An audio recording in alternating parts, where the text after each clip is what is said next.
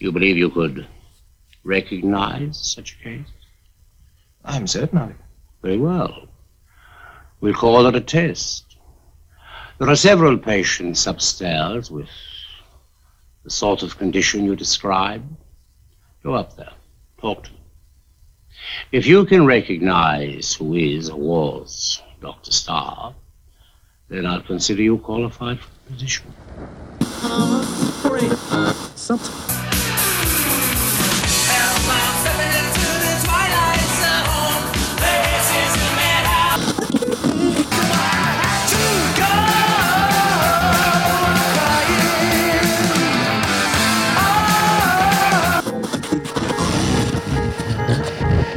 Come on, we're gonna go for a joyride.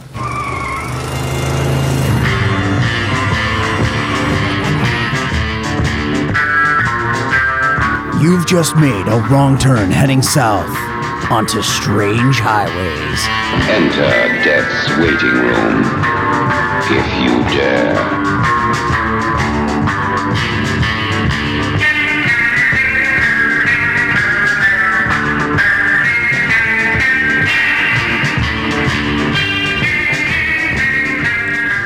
And welcome to Strange Highways. I am Paul. Hey guys, it's Terry here. And I hope you enjoyed our conversation last week about San Junipero, the Black Mirror episode. I hope, for love of God, you watched that episode before listening to our conversation about it. Because, please, if we ruined any one moment of that for you, that would break my heart. And I hope that you guys watched it. Hope you enjoyed our conversation. I will never want to not watch. There's a lot of negatives there to watch that episode. I adore it. So thank you, Terry, for letting me gush upon with you and San Junipero. It was a great conversation. I'm glad I was able to finally see it. Even in talking to some friends lately, they're like, "Yeah, you're welcome. Finally." So you've talked to other people that have like watched all of Black Mirror? Is that like? Okay. One of my best friends, Adam. Big shout out to Adam. He's a fan of the show. He is like full whole hog on Black Mirror, and he's been telling me about the jubilation of me finally getting into the series itself. And it's like, I mean, it's such an emotional show, and it's like, I can't wait for the next season too. Like now I'm like seething to get to it. Like, and I haven't even watched all of what's been presented to this point. Well, that's good. That's a good thing, right? Like if it makes you excited for more, and knowing that maybe, just maybe, sometimes Black Mirror isn't just a gut punch, and it doesn't just leave you bawling your eyes out. Well, in a bad way, like doesn't always just leave you like, all right, well, I hate life now, So anyway, so yeah, thank you for that. I'm glad that other people have let you know the highs and lows of Black Mirror, which we know that, but thank you for watching San Junipero. Welcome to Strange Highways, everybody. This is the podcast which we watch The Twilight Zone in order. It is an anthology-based podcast. We've covered the original series, all five seasons originally. We've covered both seasons of the Paramount Plus series as well, and we've covered the first half of the 80s series. We are taking some detours right now because it took us like 9 months to get through that first half of that first season, and now we're in spooky season. We're officially in spooky season now, Terry. We're finally. I'm just saying that me personally, I like Halloween. I don't. Maybe I'm not as much as a fan as you with it, but I think October 1 through 31.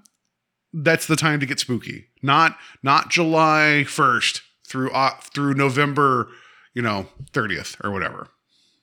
Well, I mean, you say that now, but I was somehow influenced by my opinions and my lifestyle onto you slowly but surely through every conversation that you will be wearing a big jack-o'-lantern shirts from September 1st all the way to November 1st. So I don't know. It's weird because every time you come over to my house, I see you purposely taking t-shirts of mine that are not black and throwing them away.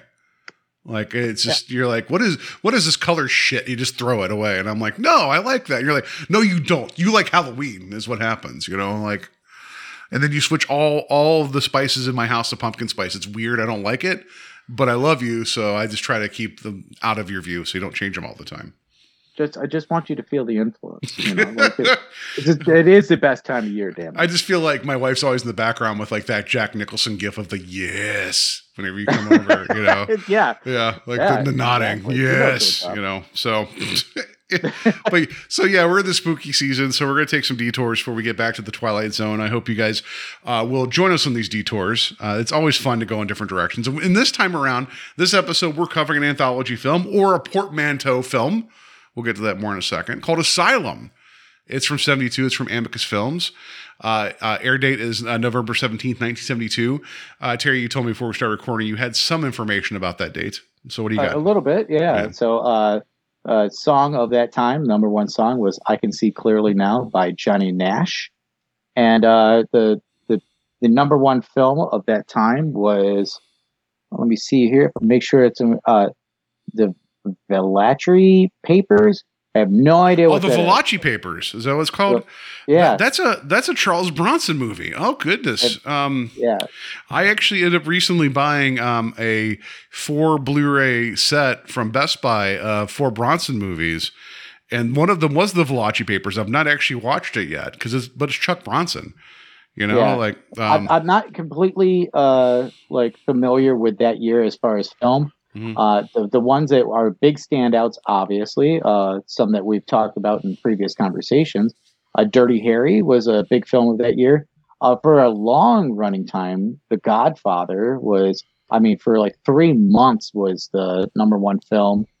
And the end film, which is December 27th, because I'm not sure when we're going to get back to 1972, but The Poseidon Adventure, which I think is an incredible film. But yeah, that was a number one film for December 27th. So yeah, those 4 films are the highlights of that time. I didn't realize that the Valachi Papers was the number one film. Like when I bought that 4-pack, it was like I bought it because of Hard Times, which is a film I've heard plenty about. Right? It's Lee Marvin and Chuck Bronson. Like it's a prison boxing movie, and I'm like, that sounds really. You did talk about this one time. I've not. Like, it's been suggested to us by other people to watch. Other people that we know, we may talk about later when we get to recommending other things at the end of the show that you may have been a part of recently. So, spoilers there, everybody. We're teasing things Terry did.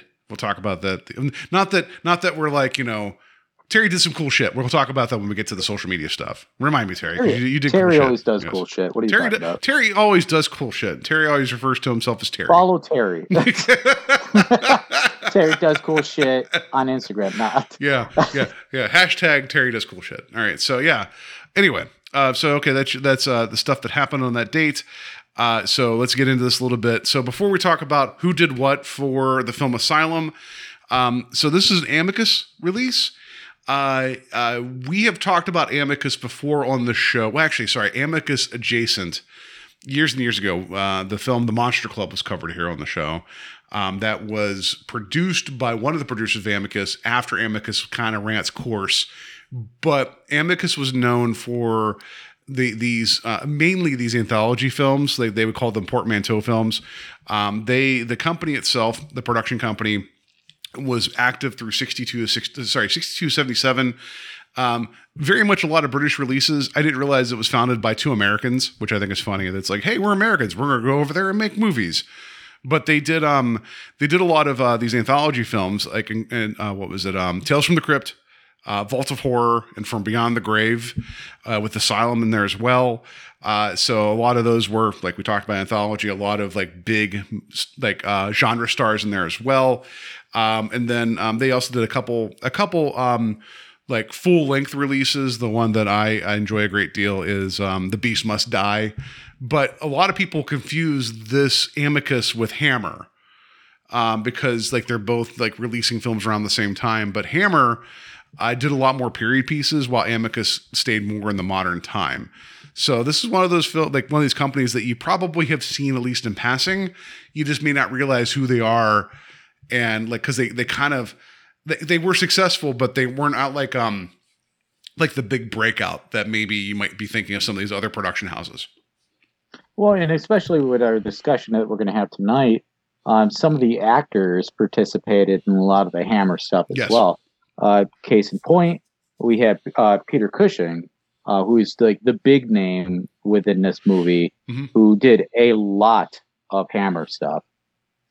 So, Yeah. like, with that said, it's like I can understand why maybe some of the audience for these films got some of the facts maybe confused or whatever.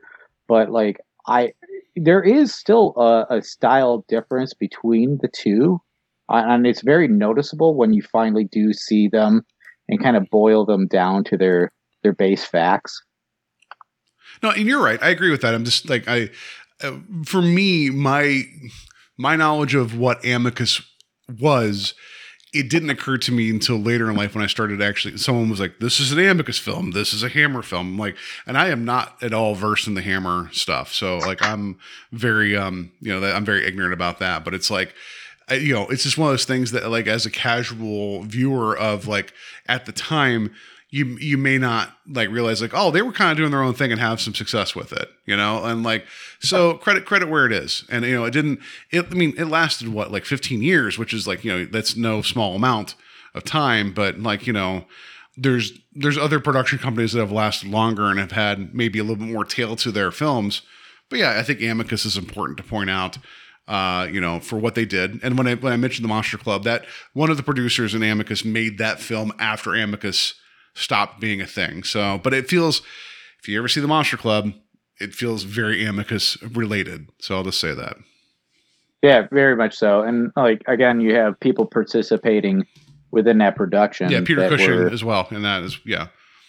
Yeah, so like there's connective tissue there throughout the entire film that like already harkens back to what was priorly done to within that Amicus company. Yes.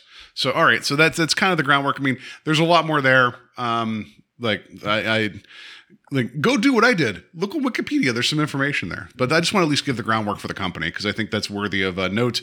Because this is a very, very like it is of its time and place, and they had a particular style, and this film shows it in spades. So. I have seen, I will say that of the other Amicus films, other than The Beast Must Die, I have seen, what was it? Beyond the Grave. I've seen that. And I don't think I've seen the other two, Tales from the Crypt or Vault of Horror. I don't think, man, have I seen them? Maybe I've seen Vault of Horror. Anyway, yeah. I have a double feature of both of them.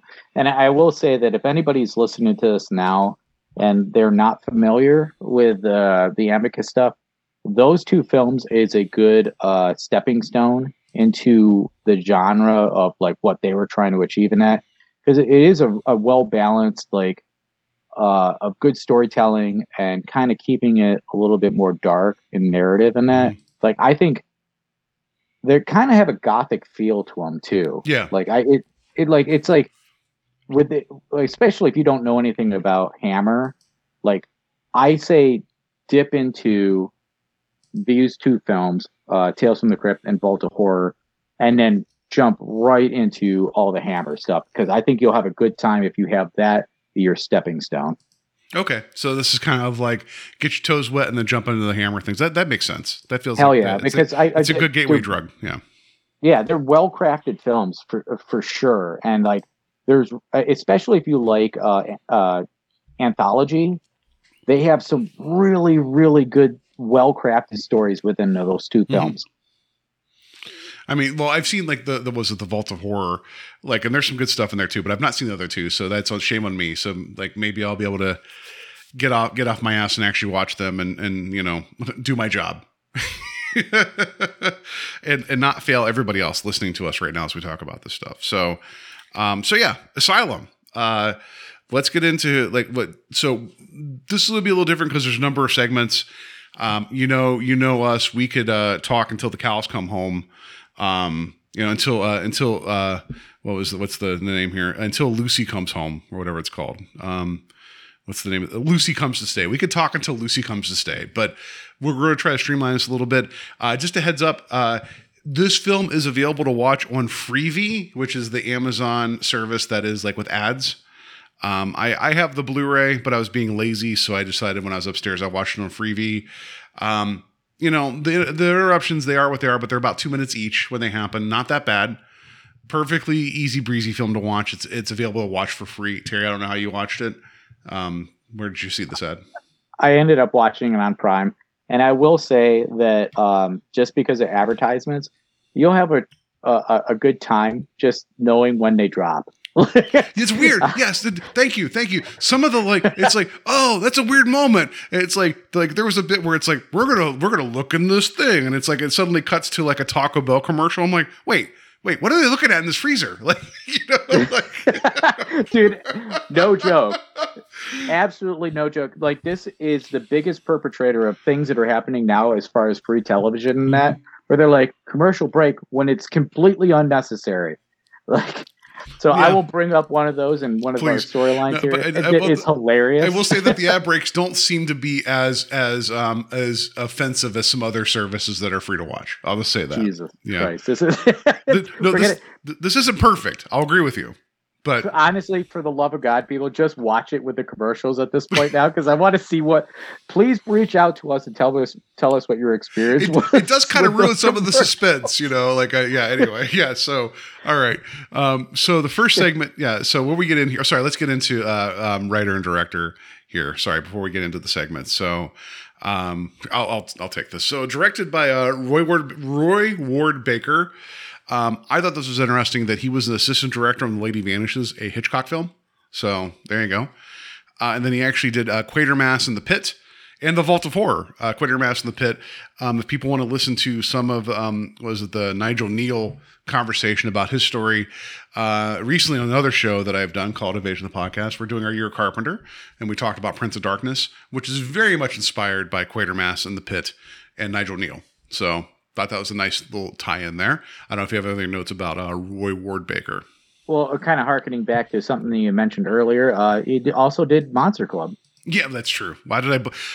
If you guys, I know I get a little loosey-goosey. If you want to hear you want to hear the elevator go down in the last 20 minutes of an episode, don't check that one out. Anyway, I was drinking Kraken that day, and, the Monster Club almost got me. Yeah. If you've been recently listening, and you've heard me go down that same path, please exploit Paul in his way to go down that same elevator trap. It's just one of those times where it's like even the back of my head, I'm like, this isn't good. Hey, I had fun with it. Yeah.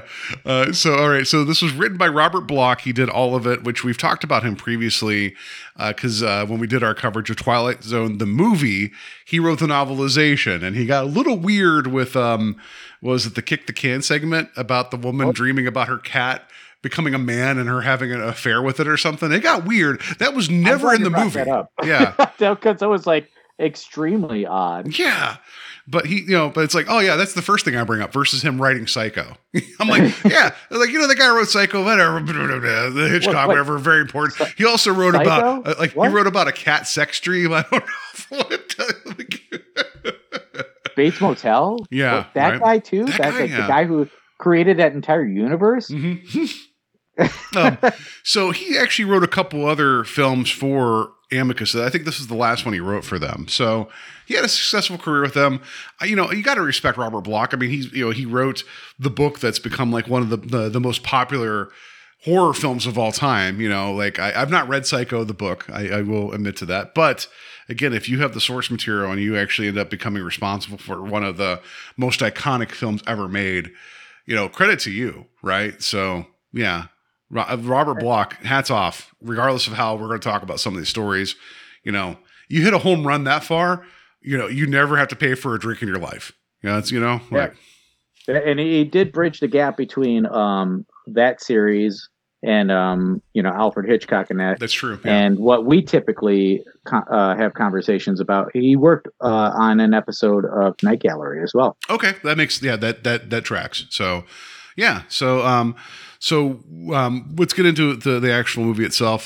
So we have the framing story here. Do we want to this is weird because we're going to get into some actors and things. I know we normally do our cast and crew, but it's just, I don't know, man. Let's talk about who's in the frame to begin with, and we'll run through the different segments. How about that?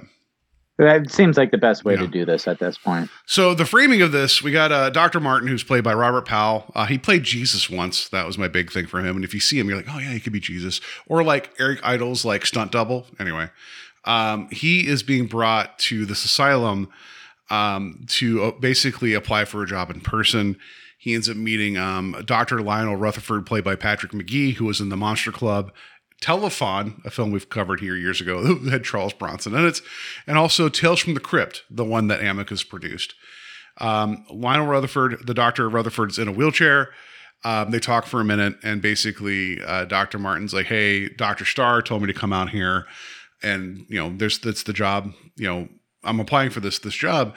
And Rutherford's like, I've read your reports and everything, and like, Starr's not here, blah, blah, blah, blah. And then, like, basically that becomes the crux of the story. But there's one other person here we want to mention, that is Jeffrey Bowden as Max Reynolds. That is like the upstairs attendant. He was in Monster Club as well. And Jim Henson's the storyteller. That's another anthology thing we might want to dig into sometime. It's a fun show. But the whole thing that we get with this is that we find out that Rutherford's basically testing Dr. Martin, saying, hey, Starr's not here because this is an asylum with people that are beyond help. And we, you know, like they're all doing their own thing. And Starr attacked me, and he's up there now, but he has taken on a personality. And so in a weird thing, like Rutherford's like, hey, if you can figure out who Dr. Starr is, you get the job. That's an interesting setup, but it doesn't seem ethical at all. It seems really weird to me. Very much so. And I was like kind of confused and like how that was playing out. It's like, so you are letting the people run this facility at this point now? Like, just because possibly you can't get it underhand? I was really confused by that. I was like, that's a weird first interaction with somebody you're trying to employ. Well, because the whole thing is he's like in a wheelchair, and he's like, I turned my back on a patient, and we find out that patient was Dr. Starr. And because he can't go upstairs because it's 1972, so nothing is handicap accessible. He's like, yeah, I've trusted Max to help me out up there. And he's like, also I have this button down here that just opens and closes. This is like this door that doesn't have a lock. You know, it's all above board. You know, like it's so weird. But like, I was looking at the credits, and there was somebody that actually conducted the music for this film, and they did a little bit of composing. But I don't know about you, but it felt like this movie was like stock music. It was public domain music. Rip off. And it's like, and that's fine. That's fine. But it's like, it's very dramatic, you know, like the entire time. And then we get Dr. Martin walking up the stairs and like being like, you know what? It almost felt like a Resident Evil game where I'm like, I'm going to look at that picture for a minute. Oh, I hated this sequence. I hated it. Could you literally like watch this and hear somebody in the background like, we have to pad it for feature length? Did you hear that where it's like, you got to have them look at every drawing for 5 goddamn minutes, you know, like it really did feel that way. I mean, it's like, and even these drawings were so like not even disturbing, they were just annoying. Yeah, it's like, why is that person committed to asylum? Oh, because they did the with their thumb on their nose and wiggling their fingers and their tongue out. It's like, oh no, they made a funny face.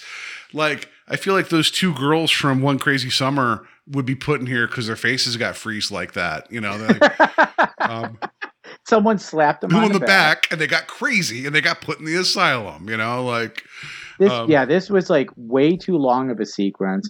And honestly, if this guy gave a flying yet about his position in this company, he wouldn't be like focused on this, because he's supposed to go up and, you know, like obviously pay attention to what his job really is.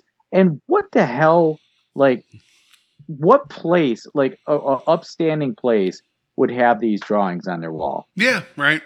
It's like, okay, so I'll say if you go back and watch the Monster Club, there's some of those drawings kind of like that as well, but it's like, it's a little bit more like, it's like, I don't mind that kind of like woodcut, like, you know, like this is how we treated, let me rephrase, the documentation of mental illness at the time. Like, I don't mind that, but these drawings aren't good, you know, like it's just mainly most of them are just like, this person's making funny faces. This person is being a little unruly. This person's a woman.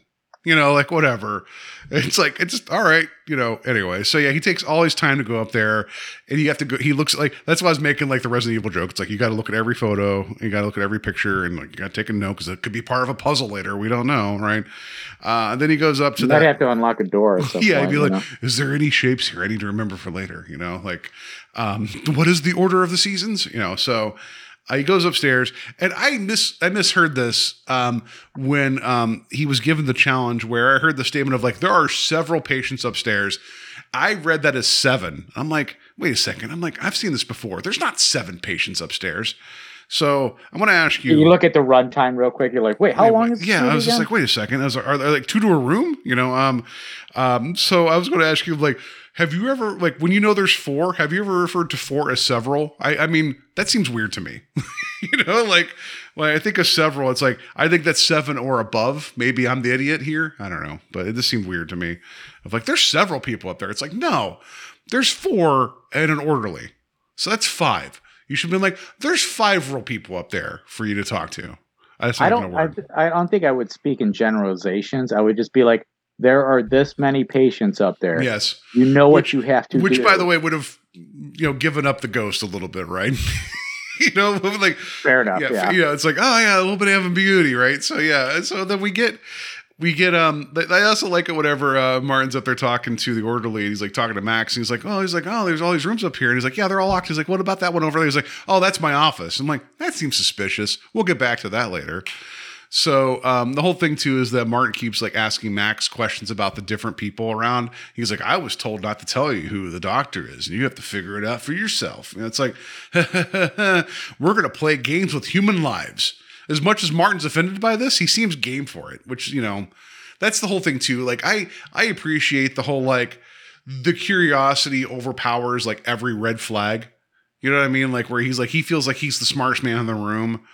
Like I do appreciate that kind of like that. That's a good setup for like this kind of film, right? It's as a framing story goes, you could do a lot worse for an anthology movie. Worse, yes. Better, definitely. Is that the we'll tagline? Get to it, though. Terry, is that the tagline for our show? Worse, yeah, yes, better, definitely. Is that the tagline for Strange Highways? Yeah. Anyway, you be the judge. Yeah. So the first segment we get here is we meet Bonnie, right? Is it Bonnie? No, it's Ruth. Forget. Sorry. Well, Bonnie. We meet Bonnie. We meet Bonnie in the room. Sorry, that's who we meet, Bonnie, and we don't see her face.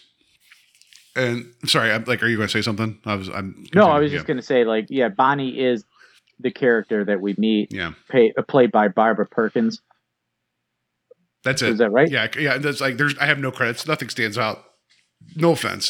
Tons of British. bait and place. Yeah. Bait and place we've talked about on other episodes of Twilight Zone and that. So it was a long running series over like 600 episodes. That was one of those like Dallas type of situation. Yeah, like one of those long standing, like very British soap operas. Like credit where credit's due, but like, I didn't really have any notes for her. And then like so the three characters in this are we got Barbara Perkins as Bonnie, Sylvia Sims as Ruth, who is still working, by the way. I thought that was cool, and Richard Todd as Walter. The only note I have from him, he was in Alfred Hitchcock's film Stage Fright. That's all I have for this portion of this. Yeah, Sylvia Sims and Richard Todd also participated in some Doctor Who. That makes sense. That feels very appropriate. This segment is called Frozen Fear. And so, yeah, we find out that like, we don't see Bonnie's face, and like, it's like, oh, and Martin's like, well, just tell me what happened. Right. So that's here. Just give the synopsis. Like we don't have to go point for point, but I think this segment is definitely worth talking about. Okay. So the basic premise here is that there's an adultery narrative. We got Richard Todd, who is married to Walter. Let's put in character names here. Walter is married to Ruth, and apparently Ruth is in a position of money, and she kind of has a stronghold over Walter, but Walter is not happy anymore. And there was kind of a moment of where he was going to leave Ruth and propose that he was going to divorce her for this lady Bonnie. Well, I guess again that power must be very strong because he threw that away and he said, "No, I'm not going with Bonnie anymore, and I'm committed to you." So Bonnie's out of the picture, but Ruth is also somebody who not only has a bunch of money, but has a lot of knowledge of like voodoo arts or something like that. Yeah, you get the vibe. It's like this new age, like, you know, this mysticism, but it's also being mixed with like black magic type of thing. Because Walter, he says voodoo, and he's very derogative, and he says some things that I'm not going to repeat here because it is not, it's not appropriate. It's not aged well. But I understand that, you know, if you're going to rate the character as like a racist and a bigot, yeah, that's Walter. You know, very much so. Yes, yeah. He is like the kind of guy who like waves a hand over. It's like, I don't get it, so it sucks. So yeah, Walter's kind of a dick, but Ruth is somewhat of a tyrant. She's also a dick. Yeah. So she comes home from one of her excursions in kind of like gaining more knowledge about this stuff, and he passes it off like, "Oh, are you done doing like your class or whatever?" And you know, he's a real asshat himself. But in that meantime, though, he was having a conversation about meeting up with this Bonnie character as well, and just being like, "Hey, don't worry about it. I'll take care of it." So we understand that Walter's got a side piece in Bonnie, and something's going to happen to Ruth, and we're about to figure it out real soon.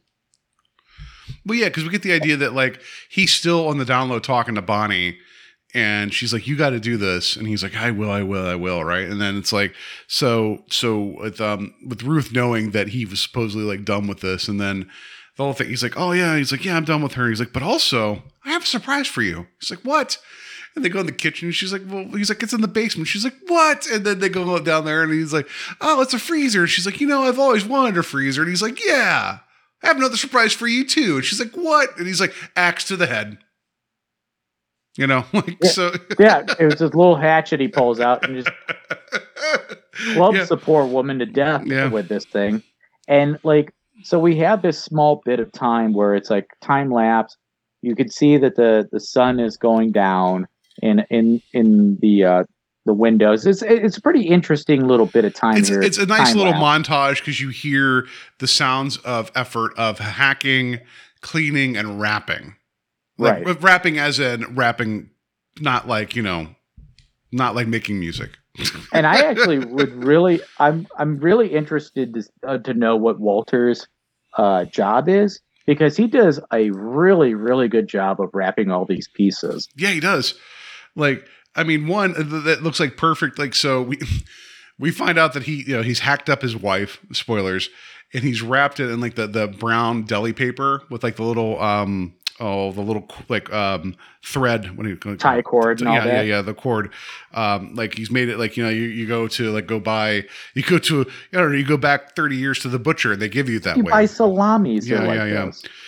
So he's hacked her and put her in the freezer. And then so Bonnie's already coming over because they're about to beat feet and get out. But as he's like talking to her on the phone, he hears a noise. And so like, and this is I think this is my favorite segment of all of them, but as like he's upstairs and he's talking to her, and then he hears a noise and he hears a thump, thump, thump, thump, thump, and the head rolls into the kitchen that's wrapped up in this deli paper and is like there, meaning that somehow it got out of the freezer, went upstairs and rolled into the kitchen and looked at him. Like, you know, and I also will say that on the second time watching this, I forgot that you could see the head breathing through the paper, which I think is the best part of this whole segment. Yeah, definitely. And it's like, this is obviously disturbing because, you know, he just did the deed. Like, his wife is dead and wrapped up in this paper. And so it's like, there's no one else in the house. How would this head kind of roll into scene? And he takes the decanter and hucks it at the head. And the head the head disappears. Yeah, it rolls away like it's a critter, like it's a Kreitz. No, I'm kidding. We don't see it, but I forgot to mention she also had this wrist bracelet on that was full of teeth or whatever. And she's like talking about like life and stuff, and I'm like, that's human teeth on your wrist. It's human teeth. It looks like human teeth. That's not snake teeth. If snakes had teeth that big, their heads would be huge. Anyway.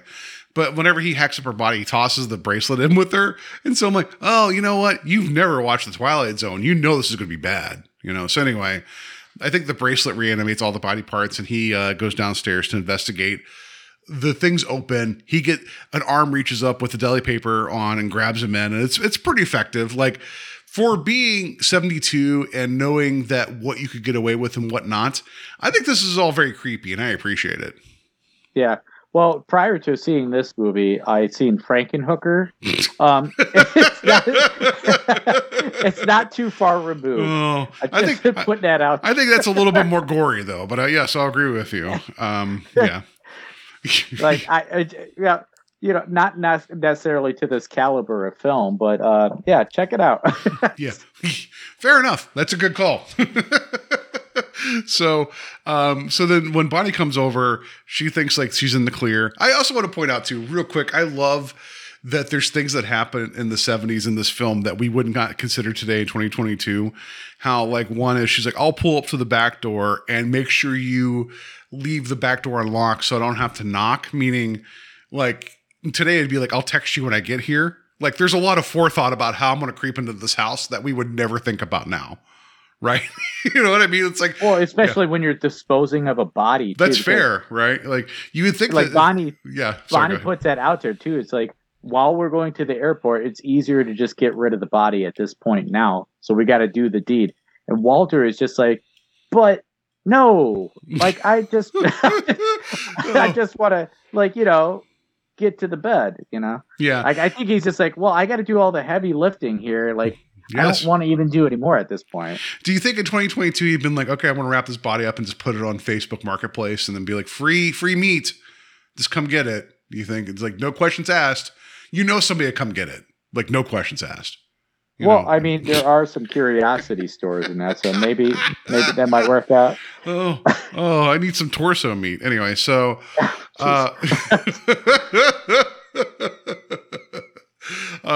So yeah, we're not advocating this, people. No. I know there's there's that Dahmer series that came out on Netflix. So like my wife's like, that looks interesting. I'm like, I have no interest in this. Like I don't like. I hear it's great. Just so you know, sure, like I hear. Sure. I went to a barber shop and I was just trying to get a haircut. Didn't know any of these people. Were like, Dahmer, check it out. I'm glad that you said that versus going to a deli. That would have been way worse. Well, there's it's still awkward conversation to have. Absolutely. So then whenever Bonnie gets there, she goes to the basement. She goes over and sees that Walter's in the freezer. He's dead. And then we get this whole sequence of how these, like, we find out that with Ruth, she's been like, somehow her body parts all over the place. Right. Reanimated. Yeah, and it's like, they're separate, and it's really creepy, with the exception of the torso that comes out, because you hear like this drum, like boom, boom, as the torso's moving around. It's like, come on, guys, it's 72. You realize this was supposed to be that's funny, right? That's really funny. But yeah, but the way that they kind of do it, where they hide like some of the arms, so you actually get like somebody like reaching through with an actual arm that's animated, like it's all creepy. I'd also say, why can't you just run upstairs? Because it seems like this thing's moving slow as all get out. But whatever, you're terrified. And it's like you can't process that this woman is in pieces because of your request, and she's coming to get you. Like that's all. It's creepy, right? Like, I mean, it's goofy. And if you like, I bet you if you watch this part of the film with a group of people are going to laugh. Fair enough. But if you just boil it down to its idea, it's a very upsetting idea. It is upsetting, but I was definitely of the frame of mind where I was laughing my ass off. So it's like immediately especially when we see Bonnie go down the steps, and then she's like at the bottom of the steps and looks towards the doorway. She sees the head, and then slowly the door closes behind the head. I'm like, what's closing the door? I wish that we would have seen like one of the legs just kicking it closed, like, whatever. No. Or the torso leaning against it. Like have the torso do something of like, Instead substance. of boom, Boom, boom, boom. yeah. It's like, I mean, you almost want to put like yakety sax over top of the sequence, right? Like, but yeah, so we have a loose arm that is like, over top that's eventually going to make its way down to Bonnie's face. It's fine. Like, I get it. Like if you updated the sequence today, I think my only worry would be that you'd do it to CGI and it would lose some of the effect. But the idea of a body like acting as a whole, going after its target is creepy. It is creepy. It probably read better on the page in terms of like a short story or like a screenplay than what's being shown here. So I want to at least give credit where credit's due, that it is, especially because I think since you can't see the gore because it's wrapped up in the paper, there's a little bit of like that unknown, right? Like, so like, especially with the head, when you see its mouth breathing, that's really upsetting. In terms of that image is upsetting. Everything else makes no sense. I agree with you. Well, yeah, and like even in this idea that these things are completely autonomous, like they're just rolling around or moving freely, like getting into the upper beams of the basement and then that. It's like, I don't know, like I understand. How would it have the wherewithal to actually sense where it's at location wise, right? Right. Yeah. Like I don't know. It's like, stupid. I agree with that. It's stupid and goofy, and obviously it's still outside of the realm of reason because it's animated dead parts of people. And I'll also pull the curtain back a smidge. This is somebody that's in a mental health facility telling a story of what they saw. So how much of this is true? Right? Very fair as well. So I'm just saying, like, when I pitched this to you last week, I knew this film was goofy, and we haven't even gotten to the most goofy part of the film yet. I just I feel like this is like that. It's like, this is like the fun size candy for you, right? This is your Halloween jam. This is what I think. Like, this is the kind of, I know you want your serious stuff, but you also want like your more desserty watches. I wanted you to have a desserty watch and make it part of, you know what I mean? Like, if you get to watch a movie that's also part of a podcast, but you would get to have fun with it. That's what I was hoping for. So I'm hoping that you enjoyed it for that kind of popcorn kind of watch. Dude, this is hella fun. Like, honestly, even all the things I'm saying, I had a blast watching it because I was actively laughing through most of this film. Oh, for sure. But I'm just saying, like, there's bits, if you actually just take a step back, there's some upsetting things that happen in here. But I'm sorry, I'm dragging this out. I apologize. But this is my favorite segment of all of them. Like, so I know that's front loaded, but the idea is like, it's very Tales from the Crypt, like in terms of the EC comics, right? Like, it's very much like, this is what's going on. And then we get to the next story in a second. It's not similar what's going to happen next. But yeah, so the whole thing is that a hand falls on our person's face, on Bonnie's face. She takes an axe and is like, you know what I should do with this hand? I should swing this hatchet at my face repeatedly. That's a good call. As you do, right? So then the story ends, and she's talking to Dr. Martin, and then she's like, well, of course, you got to understand, like, they blamed me for this. And then when she turns around, she reveals, oh, her face is scarred for her hitting her own self in the face. Stop hitting yourself. Stop hitting yourself. Anyway, sorry, go ahead.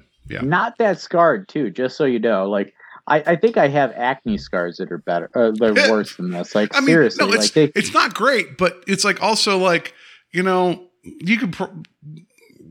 like, I understand that, like, if you're scarred, like, you shouldn't hide it. I get it. Like, you are you live your life, things happen. But at the same time, like, if you want to take steps to kind of like, like lessen that impact, no pun intended, I guess.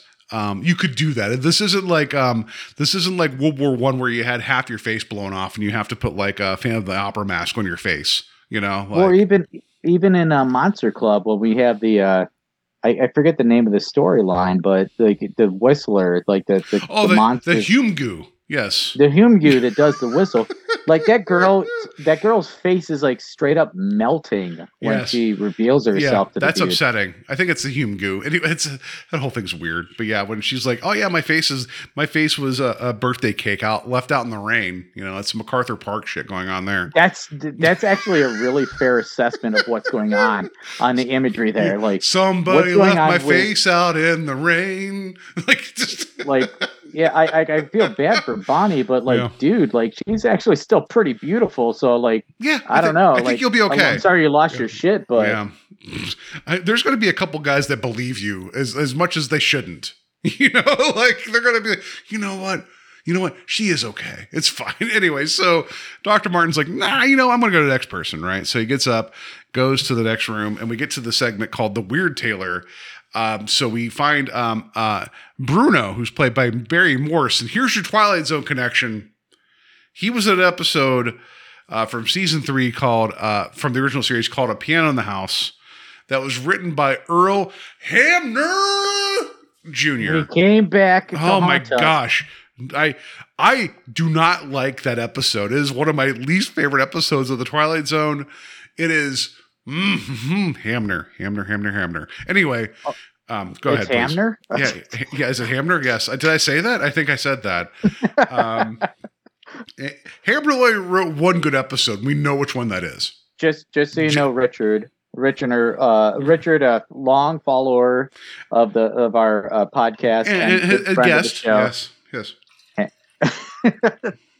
But yeah, so we get him coming into this. He also did a Playhouse 90 episode, and he was also in The Changeling as well. Okay, I played out the Place 90, but thank you for calling out the Changeling. I would say he's also a more sympathetic character in this than he was in the Piano in the House. But yeah, anyway. So then we also have Peter Cushing in there as Mr. Smith. I wrote my notes in everything because he's in everything, well- pretty much, right? It's Peter Cushing. If you don't know who he is by now, and you've been listening to the show, like go check him out. But I'm also going to say you should know him by now because he's in everything. Yeah. Especially connected to all of this universe, the Tales from the Crypt. One of the best, anthology stories ever presented on film, especially for something you want to watch for Valentine's Day. Watch that the little segment in Tales from the Crypt, the film. Well, also if you guys want to, Rogue One. I'm kidding. Anyway, so Bro, shut your face. How about A New Hope? Oh, that's yeah. I mean, Period. maybe. I mean, I don't trust that one. I'm kidding. Anyway, so yeah, Peter Cushing's in this as well. We have Anna Furbank as Anna. She's still working. She was in the Netflix series The Witcher, so she's still doing stuff. That's cool. And what was it? Let's see here. Rise of Skywalker. Yeah, Rise. I wrote episode 9 in my notes. I'm like, I'll remember that. You're right. It was Rise of Skywalker. Then we have John Frankly Robbins as Stebbins. He was an episode of Next Generation. Let's see here. Daniel Johns is Otto the Dummy. That'll pay off in a second. He was in Vault of Horror. So that's who we have here. So the Weird Tailor, when we meet Bruno, he is pantomiming, doing tailor work in his room. And Martin asks some questions. So I'll give it to you. Where are we at with this? Okay, so he wants to let him know that he's not supposed to be there, just like everybody else. Mm-hmm. And that he was tasked to do a tailor job for a gentleman played by Peter Cushing. Of Mr. Rogue One. Smith. Of Rogue One. Yeah. Well, because he's against the wall because his rent's due, right? And and the world has changed and people aren't coming to his tailor shop, right? So he is really pressed. And then whenever Mr. Smith shows up to promise to pay him this big payday, like the world has changed and he might be able to actually like his fortunes are about to turn. I think that's the setup here. Yeah, fair enough. And then just kind of get to the brass tacks of it. So, Mr. Smith says, I have a job that I need somebody of your caliber to take care of, but you need to do it within the constructs of it's basically a blueprint. He gives him all the fabric. He gives him all the guidelines. And even within those guidelines, he only can work on the suit through a certain period of time between the hours of midnight and 5 o'clock in the morning. and no later or no earlier. And he says that this job, he will give him $200 for this suit. Well, and also like the material is like weirdly like reflective and like luminous. Like it's, you know, like it looks like, I don't know, like I need a suit for a rave. It's like me frill, you know, like if it was in real life in like a fabric form. Yeah. So like it's a very interesting material. And he's like, oh, it's going to be a little hard, but I can do this. But like, Smith is like, yeah, you got to do it this specific time, this specific thing. And I like that Bruno's like, I don't know. And he's like, well, I believe in astrology. Just do it for me. I'm going to pay you handsomely. And he's like, all right, I'll do it. You know, so it's kind of a meet cute too, like in the sense that, you know, for Bruno to pay his like for his rent, he has to take on some job, but he's strapped. He's like, I don't know how I could make this money as quickly as that. And that's when we get Mr. Smith showing up through the doorway. Yeah, because he has a 7-day time frame, and then whenever the specifications come in, he can get it done like day 5, right? Like meaning like if I do this, what he says for me to do, I can actually get this in under the wire. I can pay my rent. And Anna, his wife, is like supportive of him, and we get like a montage of him working overnight, following the instructions, but also he's an old guy. It's like he's a tailor. It's just like, oh, I'm being up late, and I don't know about you, but if I had to work between the hours of midnight and 5, nothing I did would be of quality ever. I tell you what, though, even with those constructs, he does a hell of a job. Yes. Like working on that beard that he has and how it meets the mustache. No, his facial hair game is amazing. I wish I could be able to pull that off. Like I don't even have enough time to do that, and you know I only have 3 jobs. But there's a whole bit too where he was trying to like push past like the time frame, and he pricks his finger with what we should also mention too, that the suit is supposed to be for Mr. Smith's son, and he provided the measurements for Bruno, and the son's not there, sight unseen. It's supposed to be a gift. That's the big thing. And the moment it's done, he's supposed to bring it to Mr. Smith's residence, whatever. But during the making of the suit, there's a bit where Bruno pricks his finger and the blood drops on the fabric, and it's like it's like boom, boom. That doesn't make that sound effect, but the blood disappears. And they're like, and Anna's like, oh, that's weird. And Bruno's like, yeah, it's weird. I don't know. I don't know how I feel about this. But anyway, gets the suit done, goes over to Mr. Smith's house. I was going to say Smithers, whatever, it's the same thing. That's where you're going. Yeah, whatever. It's like, what? Sure, right? It's just like, my son, Mr. Burns, you know? As our tailor kind of looks like Mr. Burns, you know, minus a mustache. Yeah, so anyway, so he brings the suit over, and he's like, but I want the money. And Smith is like, yeah, I spent all this money on this book to make the suit. And he's like, but when my son returns, I'll pay you. And he's like, I kind of need it now because I'm going to get evicted tomorrow. And so, you know, Smith is like, you know, whatever. Like, just basically, like, don't go poking around. And Bruno's like, what's this room over here? And he's like, don't open that door. And he's like, I'm going to open that door. You know, like, there might be treasures in here, you know, whatever. Opens the door, and there's a open coffin with a dude in it. And Smith's like, oh, that's my son. He's like, but he's dead. He's like, yeah, but. So we find out that he was like, so Bruno was tasked with making a suit for Smith's son. And because also Smith admits part of a ritual, but he also admits that he spent all his fortune on a book that's worth, like, it's invaluable for this suit. And so then he's like, nah, I think I'm good. I'm going to take the suit. And then Smith pulls a gun, and there's a big tussle, right? And of course, Smith gets shot. He falls dead. And Bruno's like, oh shit, I got to beat feet. And he grabs the book. He's like, this is worth money, and runs out of there. Goes home, talks to his wife, and he's like, oh, did you make your money? He's like, no. I was like, oh, I just told the landlord you did. He's like, why would you do that? And she was like, she didn't say this. She was like, because it's a reasonable thing, because you told me you're going to do it. So it becomes a back and forth about, like, I don't have the money. Also, we need to leave, and you should burn the suit.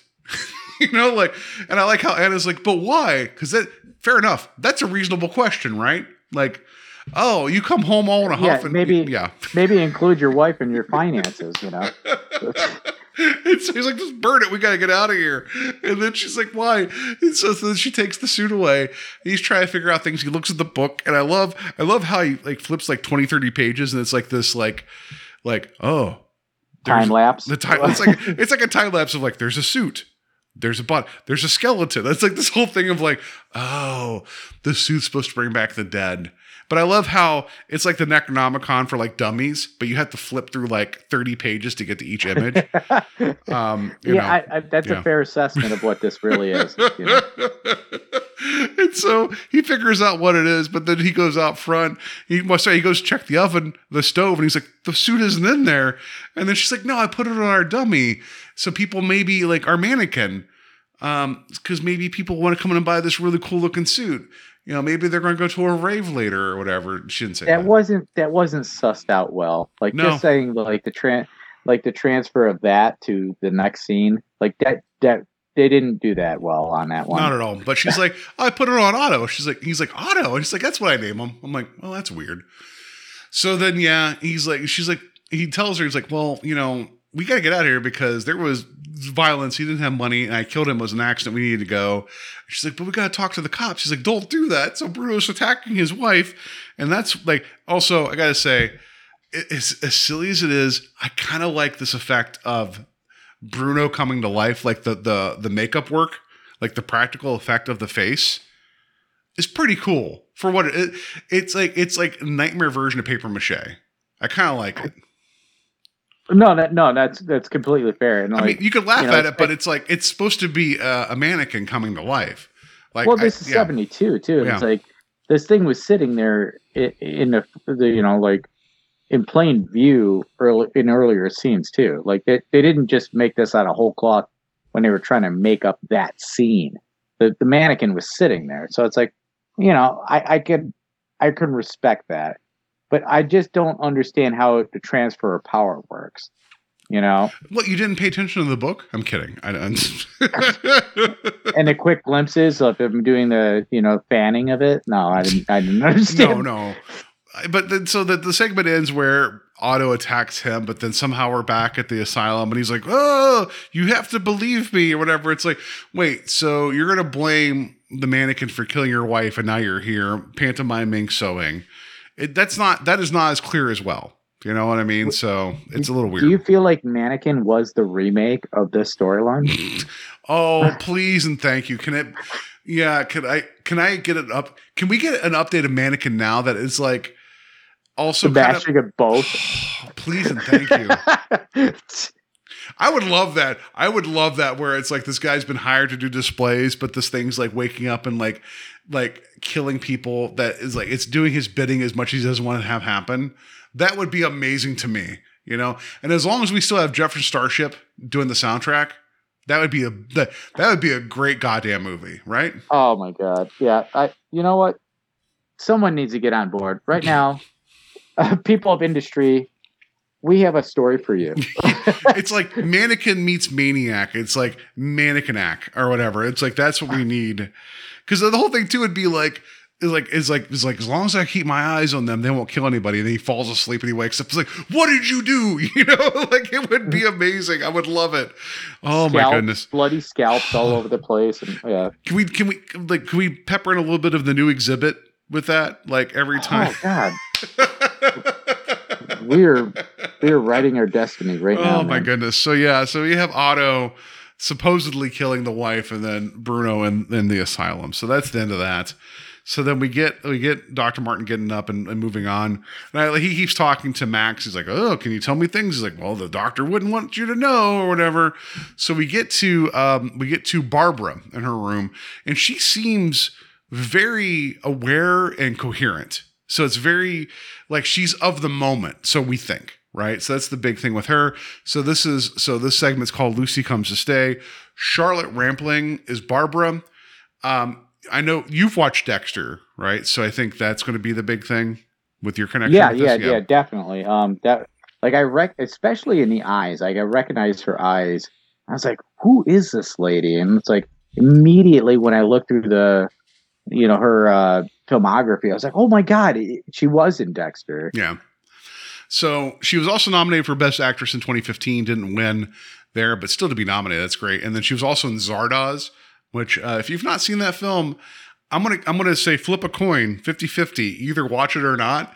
If you want to see Sean Connery and like, I don't know, just a tiny fitting, like, I don't know, leather something or other with some bandoleros, and it's there's a large stone head that flies around and vomits guns and tells people that was the gun is good and the penis is evil. Your mileage may vary. Zardoz is a weird film, but yeah, she was in that. Zardoz is fun, but it's weird. Let's just say that it makes no sense. Yeah, she's also in Orca as well, right? Oh, was she? I didn't even notice that, but Orca's a fun film. Yeah, I love Orca, especially as far as a rip-off film of something that was like already predating, like Jaws. You know, like we had Jaws. It was a rip-off of Jaws. Yeah, no, Orca's fun. Yeah, you got you got Keenan Wynn as well. You get there's a lot of other Twilight Zone connections there, and a score by Ennio Morricone in that film. Orca's fun. Kind of gross at the beginning with what's going on with like when they show like the orca like younglings or whatever. Anyway, Orca's a fun film. Yeah, that's a terrifying scene too. Like, yeah. Aside from all the whale death, it's a pretty fun film. So, no, I didn't even know. You're right. That's a good call. We also have Britt was it Elkland? Eklund as Lucy in this. She was in The Wicker Man. Very famous in that movie. There's an extended sequence in which she's dancing in a room like naked. It gets weird. It's The Wicker Man. Not as weird as Zardoz, but it gets weird. We got James Villers as George. He was in the Bond film For Your Eyes Only. Speaking of Sean Connery, I don't think he was in that one. Sorry. Anyway, there's a James Bond connection. Megs Jenkins as Ms. Higgins. I think she's the nurse. She did a lot of work. Nothing stands out. So that's the four main people in this. I don't know if you had other notes. No, I didn't have anything else on those. So where are we at with Lucy Comes to Stay? All right. So Lucy is a very interesting character in herself that like when she comes or when we have our doctor come into the room, he says, you know, like, all right, what's your story in that? And she's like, but you need you're talking about Barbara. He talks to Barbara, and she's like, "I need a lawyer." And Martin's like, "Wait." She's like, "Are you my lawyer?" He's like, "Well, I'm not, but I'm here to listen." That's the whole setup. Is like he's trying to be disarming and just be like, "I may not be a lawyer, but I'd like to hear your story." And she's like, "You won't believe me." And he's like, "Either way, I'd like to hear your story." I think that's the setup for this, right? Yeah, you'll understand my confusion in a moment. Folks. What? So continue, please. Right, so like the story basically goes that Barbara is there by the weird happenstance that the authorities have not done their due diligence yet. They haven't found the real killer, and then we go into our storyline, and so she is somebody who is getting out of an asylum herself, I guess, at this point. Some type of facility, like a monitored medical facility. Yeah. Yeah. And is it her husband or brother? Yeah. It's her brother. It's her brother. Brother. Yeah. But the property that she's going back to is it's been bestowed to her when her family passed away. So it's her home, but somehow her brother is the facilitator of her health in that. And he is hired on a nurse to also help take care of her. So when she goes back to her home, she's being taken care of not only by her brother, but, you know, by drugs as well. So like she has to start taking drugs to be calm, understanding, and she has to take naps within the daytime. But something along the lines, there is this idea that she has a friend or something, a confidant by the name of, what was it again? Lucy. Yeah. And we don't know who Lucy is yet, but when we see some activity in a window way, she mentions the name, and her brother says, "No, we Lucy, there is no Lucy. We don't talk about her." Is what he's like. Yeah, we don't talk about her. Yeah. And so it's like it gets really confusing at that point. It's like, what is going on? And then we find out quickly that her nurse is supposed to go off and see to her mother because apparently something happened to her mother. Well, so the big thing here is that when Barbara comes home with the brother, like getting the nurse, like her existence is very much like monitored. Meaning, even though she's away from the hospital, her life is being very much controlled, like minute by minute by minute. She's like, but I'm perfectly awake, and the nurse is like, just take a sedative, it'll be fine. And like, we don't want you to be stressed out. And it's like, basically, we also get implied that one, Lucy's not there, and then two, when Barbara's coming home, that she's getting over something, right? In terms of like some kind of addiction, right? So that's the big thing. But then, as the nurse makes her lay down, the phone goes off, which is what you're talking about. And she's like, oh, what's going on? My mom and things. Oh, the queen has died. I have to go or whatever. I don't know. Anyway. So she tells the brothers, like, I need to go. And he's like, I'll drive you to the train station. So then that's when Barbara wakes up and goes to the bathroom and finds a bunch of pills, which you think her brother would have like combed the house, maybe just throwing that out there. Knowing people in my life that have been addicted to pills, you search everything, but somehow Barbara finds pills, right? And the moment she starts popping pills and she feels herself again, Lucy's there.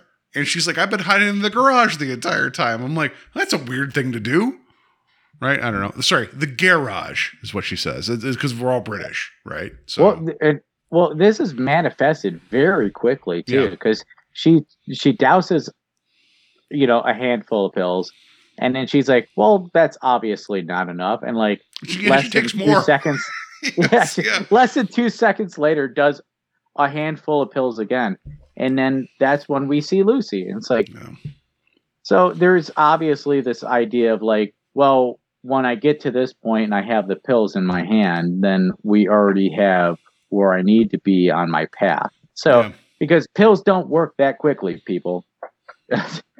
That's true. I mean, but you should do more. I'm kidding. Don't do that. I've chewed aspirin. They don't get rid of a headache. Yeah, I mean, I've eaten a lot of Flintstones vitamins, and Betty does nothing if you do a bunch of Bettys. I'm kidding. No, but like with Lucy there, and then we find out that Lucy was behind the phone call that pulled the nurse away, and so because of that, pulled the brother away, and she's like, oh, we need to get away from here, and there's this conversation back and forth between Lucy and Barbara. And like, and the whole thing is like, one of the interesting things there is that Lucy convinces Barbara we need to go away. And then she reminds Barbara, she's like, don't you have like 100 pounds like tucked away? And then Barbara's like, yes, but why do you know that? And then Lucy's like, but you told me. So this becomes a thing of like, we got to get away. And then, so that George comes home, right? And he's like, I'm going to sit down and be very British and drink tea and read a paper or whatever. And then he gets distracted. We see a hand come in out of frame and dump some shit. He gets roofied, right? Like straight up. And then he doesn't understand what's going on. He just starts drinking some tea.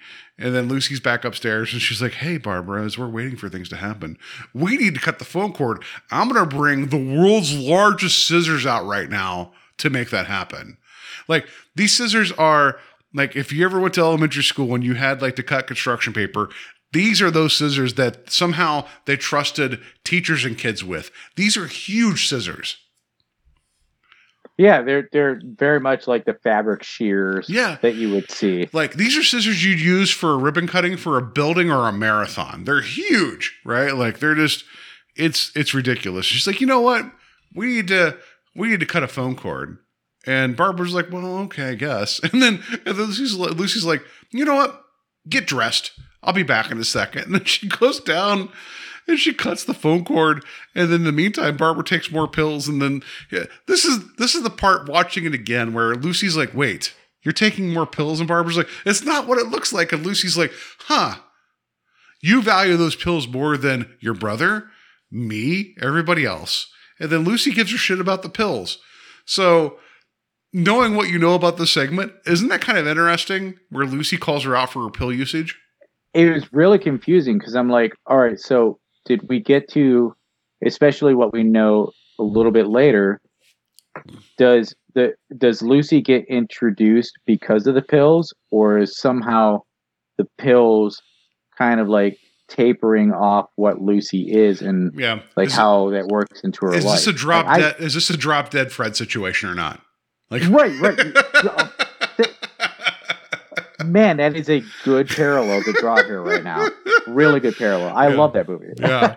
So yeah, I think it was funny that she's like, "Oh, you choose these pills," and so like she gets upset with Barbara, and then she disappears, runs away, right?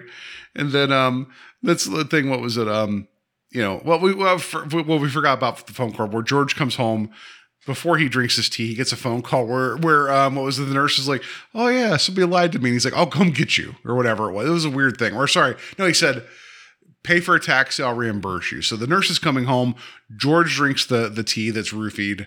Lucy cuts the phone cord. They have the conversation, and then Barbara takes some more pills. She calls out the drug usage. We talked about that. The nurse is back. She wanders into the living room and sees that George was stabbed in the heart with those scissors. And then she goes over to make a phone call. The phone cord's cut, which we know.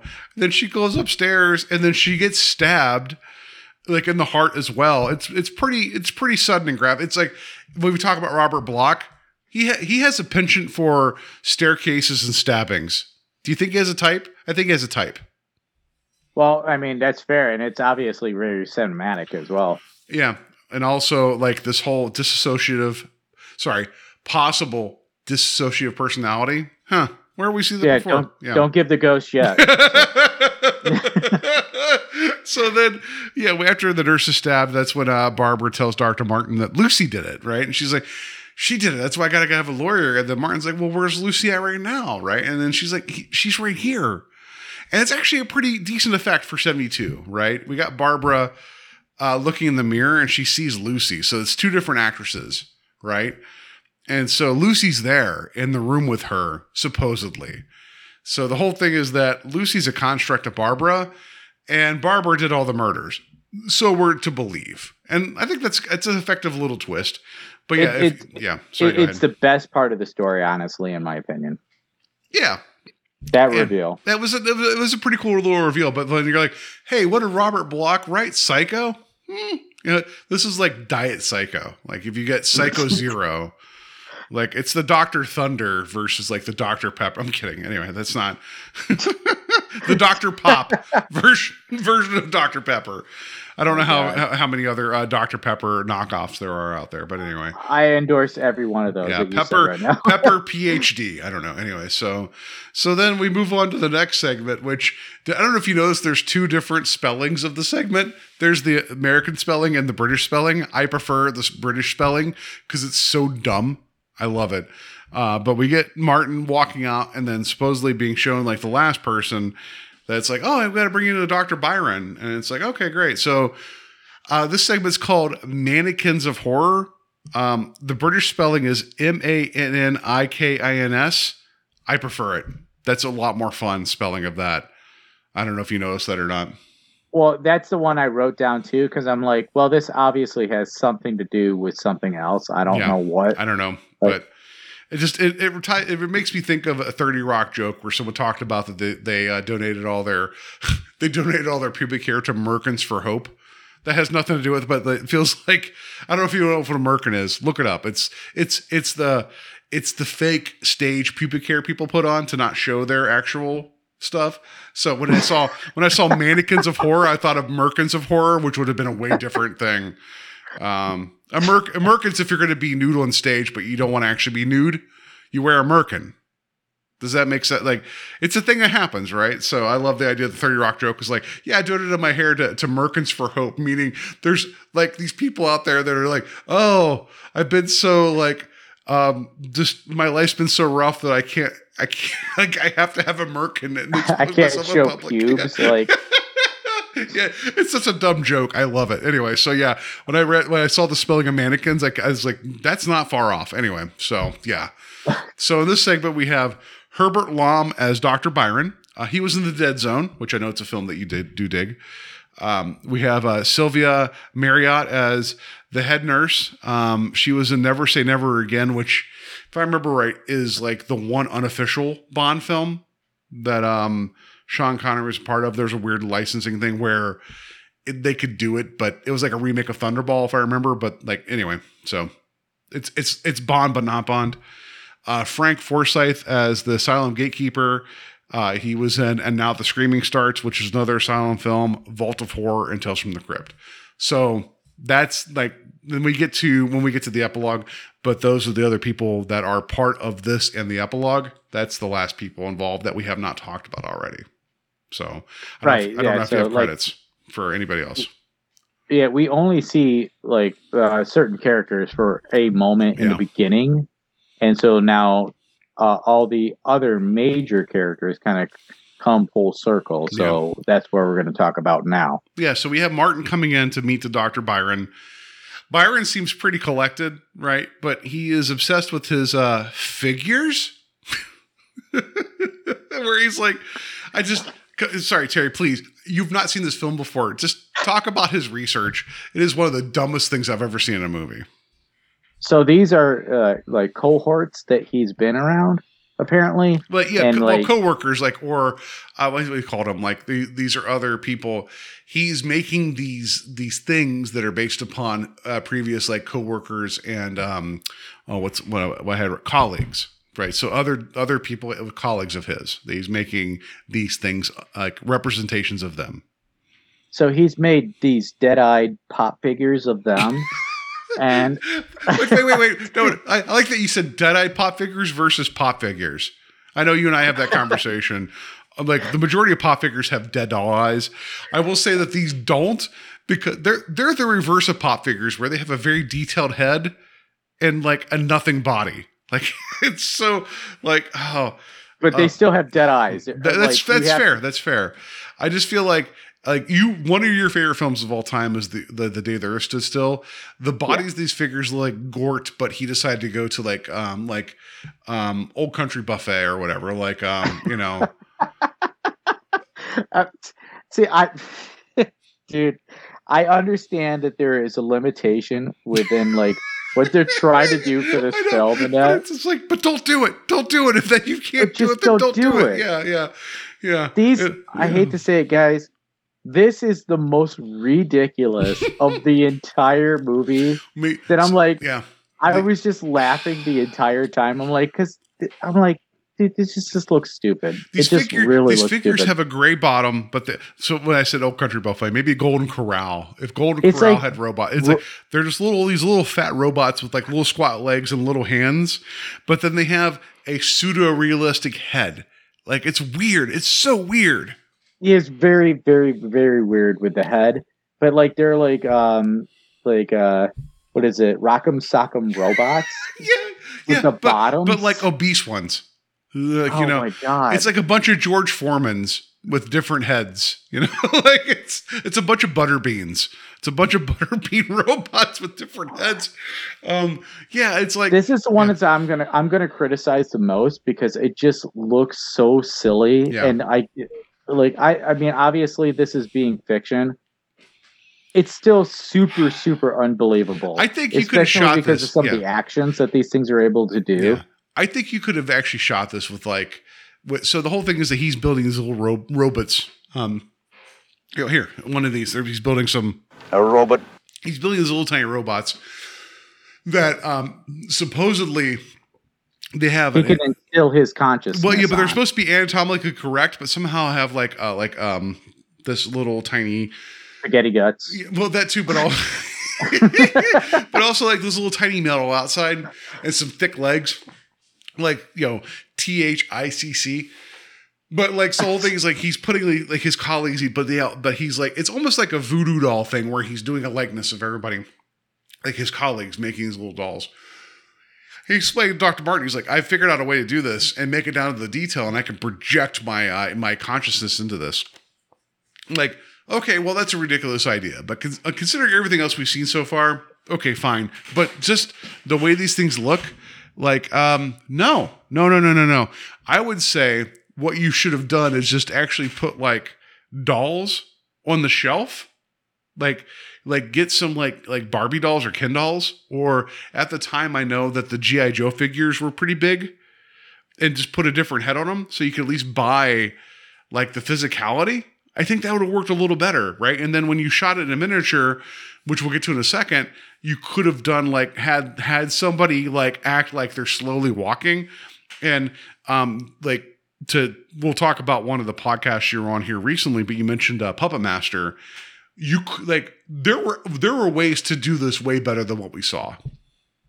Very much so, and Yeah. and like I agree with you. Like maybe we could have split the difference and had a better body, Mm-hmm. and just like something just be non-featured, I guess, as far as the facial features, because we get the idea that we have Byron controlling this little kind of like what we're supposed to understand is like autonomous, but he's controlling it. Well, he says he can. So here, let me pull this back. So you and I talked about the episode Steel, right? On Right. which one? Like, you know how they did like a cast of the person's face and just Right. kind of put the mask over? You could have, it's fine. It's a weird death mask, yeah. But you could have done that too, right? So I think that'd have been fine. But like with this, like, so when he's talking to Dr. Martin about this, and Martin's like, yeah, we're done here. This is silly. And then, so before we get to the projection, right, which is so dumb, he's like, I gotta get out of here. So he tells Max, like, I gotta go. I'm gonna go talk to Rutherford, and is like, you know what? I think I'm done now. And he goes downstairs, and he's like, rides by on his motorcycle. yeah, yeah, I know. It's just we're in that weird part of the year where I have my window open. So, which, by the way, where I live now, there is not nearly as many fire trucks and ambulances, fireworks, But I definitely heard Terry rip ass on a motorcycle going around here. So, while you're still recording, right? Like, I have a really good sound system in my my headset. yeah. So. No. I also want to imagine that as we're talking about how these robots can't move around, right? There's the one where like, you remember those toys we grew up with where you pull them back and they let them go and they just run crazy? That's what I want to feel like. Yeah. yes, that was going on. So anyway, so yeah, like the whole thing here. So Martin goes downstairs talking to Rutherford. He's like, and Rutherford's, have you figured it out? And Martin's like, you know what? I don't really care, because this is all like you're being like, you're not helping anybody, But he also thinks that Byron is Dr. Starr, because it seems pretty apparent, right? All things considered. But then Rutherford's like, yeah, there's one way to cure them, and he pulls out his lobotomy kit. He's like, yeah, just stuff this knife in their head and sever the frontal cortex, and they're good. And Martin's like, I don't know about all that. Martin, say what you want. Martin's on the right side of science of not making people potatoes. That seems fair.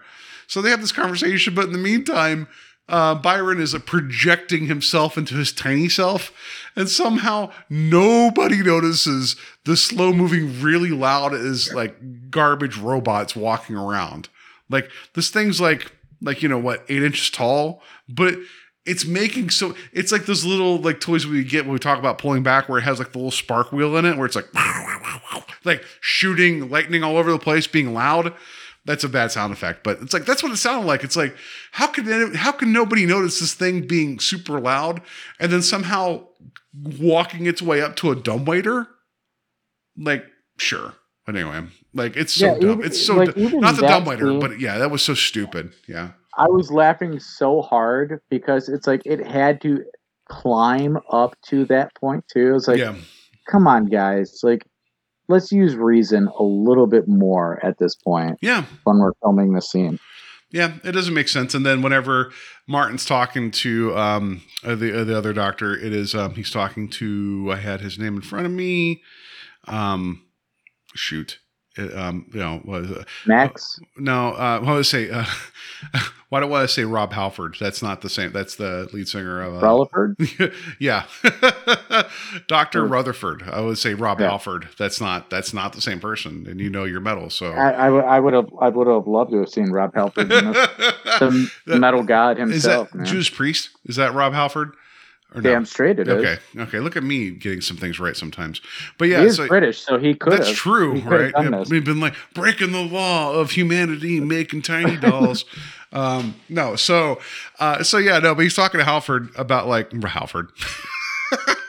Rutherford Did it again. Oh Because, my gosh, you want talking to to see him Rutherford. do Painkiller It's right true. now. Yeah, right. So anyway, they're talking about like differences of opinion, but somehow the doll, like, so there's a tea service brought in, and like the doll of Byron's underneath. It's so stupid. It's so stupid.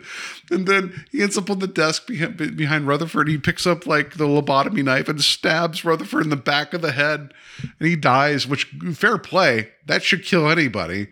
And then we get Martin being like, oh shit, there's a tiny guy with the guy's head I know. And he's like, I'm going to stomp it. Good call. Like, good call. But then he runs upstairs and he he opens the door and goes up there, and the orderly Max is like, I don't know what's going on. It's like, what? He's like, Byron's dead. He's like, what? He's like, I just heard him cry out. And it's like, and he's been squished. Because whenever Martin stepped on the doll, we saw insides. Like Shep Boyardee. Yeah, I was going to say, spill out. SpaghettiOs. Like, he just squish, yeah, it's so stupid. But because he talked like earlier, he's like, I made all these internal organs. I'm like, yeah, but what about skin and muscle? Anyway, but somehow, which I know this movie didn't have the budget, but I would have loved to see Byron just like crushed.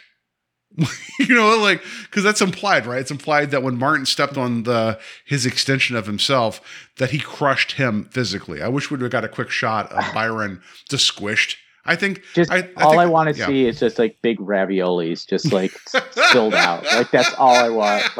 Like someone opened like family sized cans of Chef Boyardee and just spilled them all over. Like that. Because I think I read that like it was like fettuccine or something like that they used for the insides of the little robot. I was like, what would they have used for the larger version of the character? Like, it would have just been ravioli. Like, I would have been fine with that. Manicotti. Manicotti, yes. Yes. You can't have manicotti without MAN. So I appreciate that. So then after that happened, that's whenever we get the whole thing where, what was it? We get Dr. Martin. He goes to the orderly's office like to make a call or something, and he's like, oh shit, there's a body on this stretcher. And he goes and pulls it back, and it realizes that like there's been an orderly there dead the entire time. And Max is like, oh, I didn't have time to dispose of it. And he's like, I've been Dr. Starr the entire time. and then he kills Martin. You didn't really achieve the laughter. Yeah, no, it just Terry, I promise you, you'll hear it here in a little bit. I promise you. Jesus Christ. Yeah. Come on, you know me. You know where I was going to go with this at the end of the episode. Everybody tuck in. Yeah. Right? So then at the end we get the epilogue where a new doctor shows up, and Starr as an orderly is like, oh, I'm going to let you in. And it's like, I don't know how this is like a self-sufficient hospital where he just keeps inviting new doctors in just to kill them. But whatever, it's your frame story. And it's like, good night. Like, thanks for coming. Right. So that's your movie. Right. So, I'm glad that you enjoyed this. It is silly. It's like the last segment is really, really, really dumb. But it's a lot of fun watching from A to B. Yeah, I think there's a lot to take away from this film as far as enjoyment. Yeah. Like I don't necessarily like the wraparound and how it kind of concludes. That sure. Like everything like kind of wraps up. That's what I mean to say. But like there are things to take away from this. So like I think that like especially like one of the things I ever want to do for kind of a party is just like take the best of anthology film and kind of wrap it up. There are some decent stories within this that I could like wrap into that. Mm-hmm. So like I had fun with this. I did. I really had fun with it. I know you would, and I'm hoping people that check this out will have fun with it as well. Like, don't expect it like high art. It's just, it is what it is. Shot on a micro budget, at the time, and it made a profit enough. Like, there's a lot of these smaller companies that could get by just being like, well, it's going to go to the theater. We have some no names. It's going to make its money, make enough that we can make the next movie, right? And I think there's a spirit to that I can respect to a point. Meaning, there's other companies that have come after this, like a film company called The Asylum, not this film, that just make garbage for garbage sakes. I don't think they were trying to make garbage. I think they were trying to make the best they could with what they had, So. it was also a really tight turnaround to make this film. So if Robert Bloch's going to pump out like 5 stories, you have the writer of Psycho. Cool. Let's just go. Right. So like you could do way worse. Right. And I think, I think this film would play really, really well with a crowd of people. Right. So I think also now that I've watched it the second time, and this is your first time, if this was ever a thing that you and I were together and be like, hey, we're going to put Asylum in, have fun with it. Like you and I could like dip in and out and know what's going on because people will be like, what is this? I'm like, yeah, just keep watching. And none of the stories really overstay their welcome as dumb as they are, which I think is kind of one of the benefits of this movie. I think that's a good way to put it. They don't overstay their welcome. Mm-hmm. And like there is quite a bit of heart within each one of these little vignettes, I guess. Like I do enjoy it. Like and again, like they had their hardship when it came to making this. Like it was filmed in 24 days. The guy who was like, I think it was like the director of photography, had to be put into the hospital. Well, he stepped away because he got a terminal illness, and so somebody else had to step in. So yeah. There was also a number of like named actors that stepped out, so this was very rough and tumble to get this done. So for what it is, it's very competently made. And as much as we get frustrated with some of the decisions made, there's some really cool, like when they do the transitions to the different stories, it might be a little old hat now, but like the bit when we get Barbara like looking at the mirror originally for her first story, how it like goes in and gets like distorted and like pulls back out. There's some cool transitions in this. There's thought put in this, these shots, which like that feels like a given. That's not always a given anymore. And again, people, please reach out to me, reach out to us about like if you did watch this on like some of those streaming. Yes, media. please speak about this. Please. Yes, dude. One of the funniest ones was like the Frozen Fear when they were going into it. It looked out to the window frame there, and immediately I heard Queen's I Want to Be Free.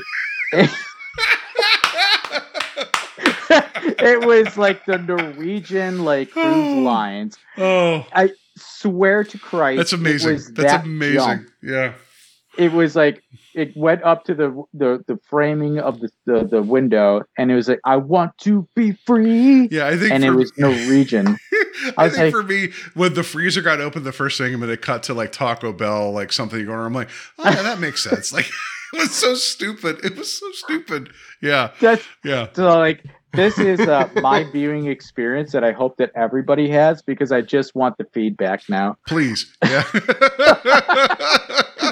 Yeah, thank you. Best. Thank you for bringing it up because we talked about that. So do you have any other notes about Asylum before we round this up?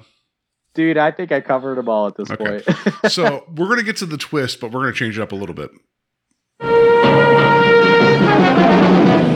Twist rating normally for things we do is like 1 to 5, meaning like we saw it like coming from a mile away, being like a 1, and then 5 being mind blowing. I think that's not going to be accurate here because it's varying degrees.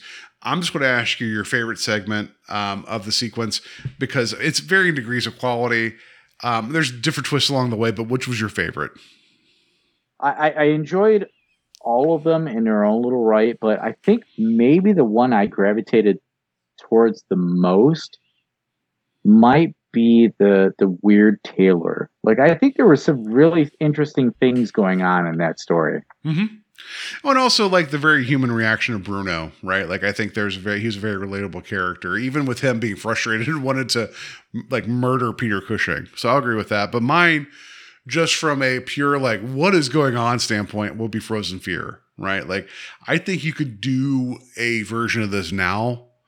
That would be like, just don't CGI it up, but I think you could do a really creepy version of, because there's something about that, like taking the time to meticulously wrap up the body parts and having them like move on themselves, not have spatial awareness. That's weird, but like there's something there, like there's something there, especially again, I keep focusing on the head that's breathing. It makes no sense, but it makes it creepy. So I dug that.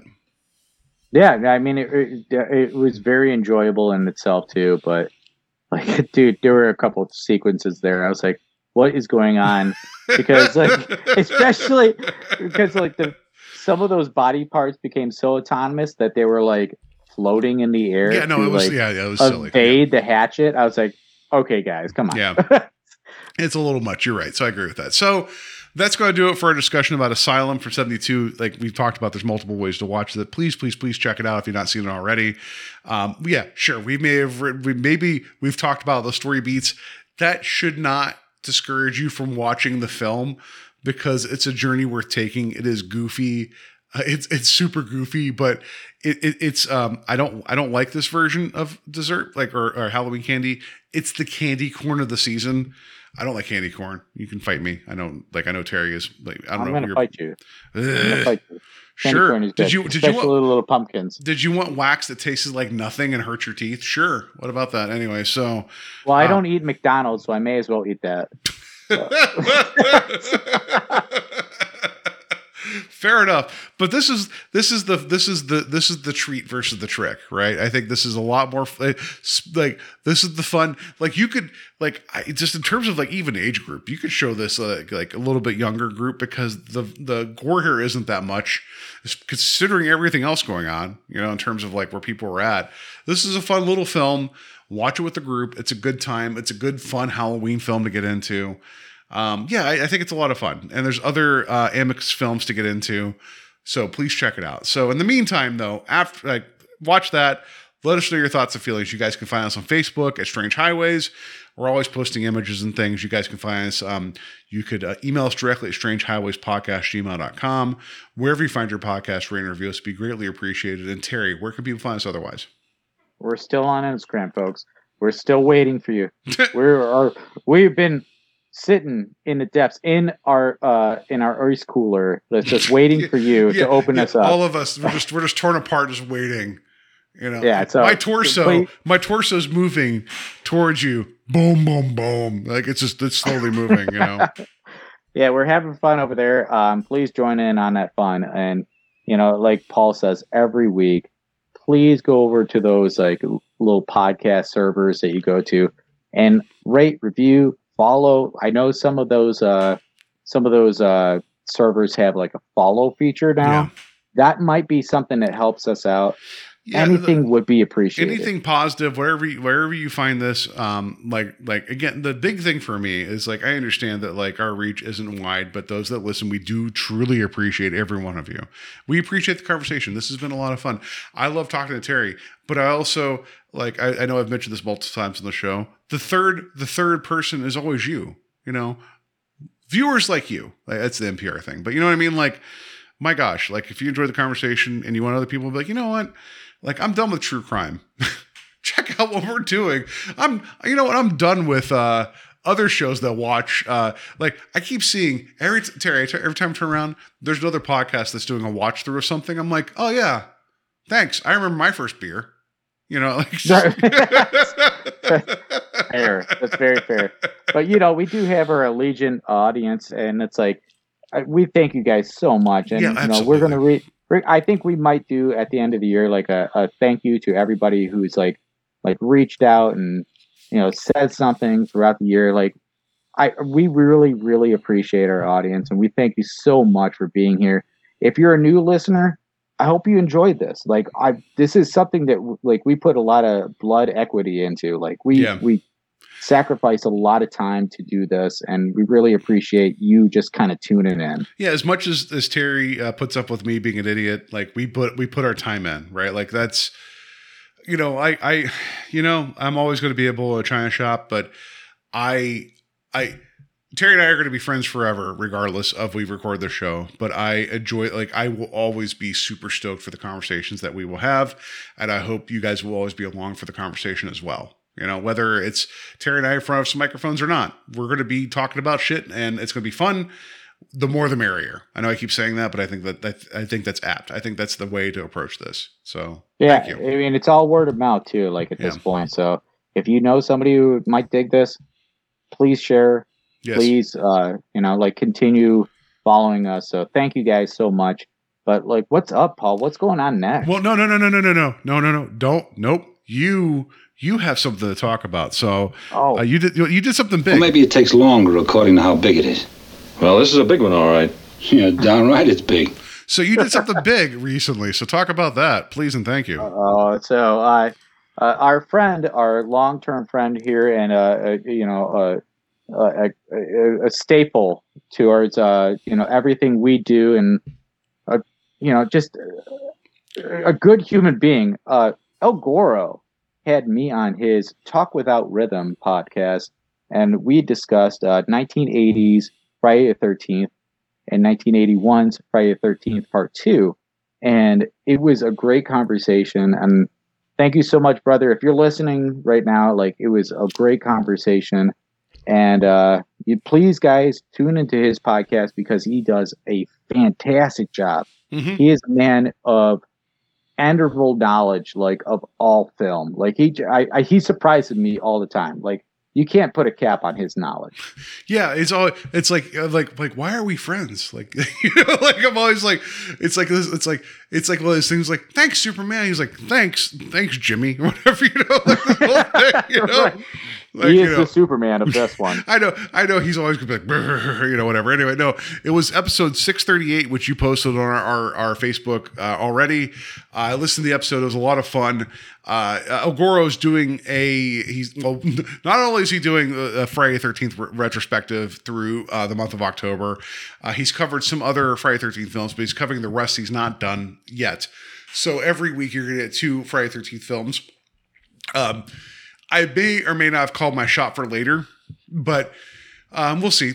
Well, Terry and I are divided about some of the later entries in the series. We'll talk about that when we get there, because Terry's wrong.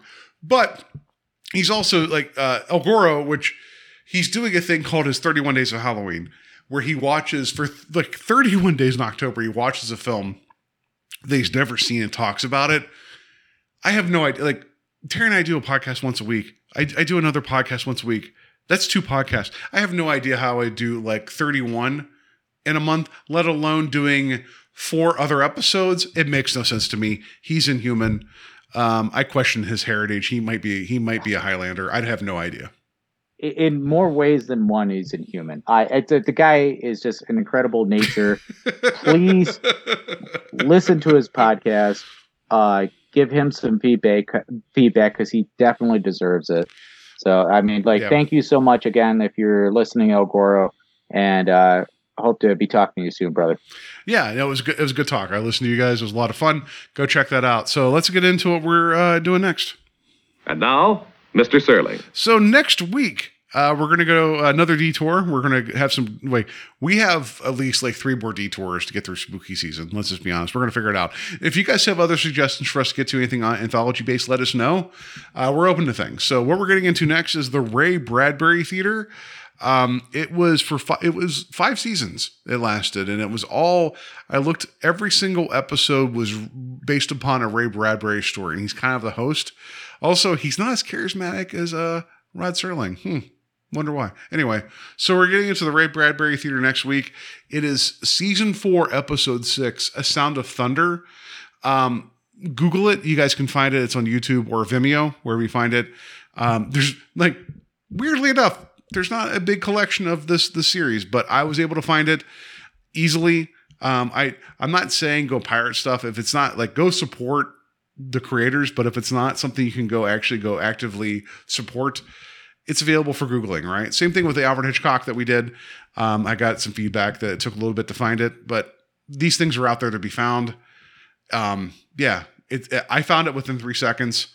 You guys should be able to do it too. I cannot wait to get in some Ray Bradbury and A Sound of Thunder.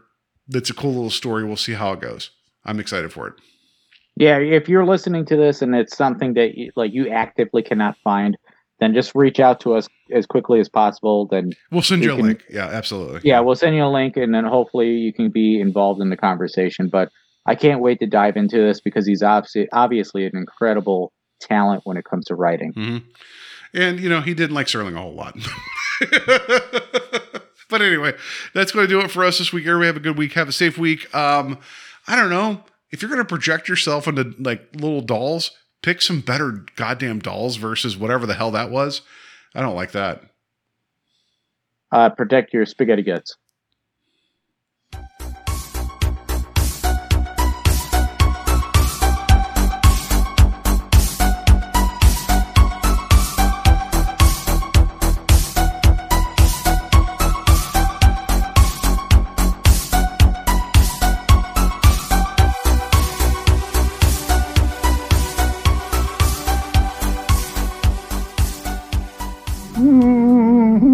Ha ha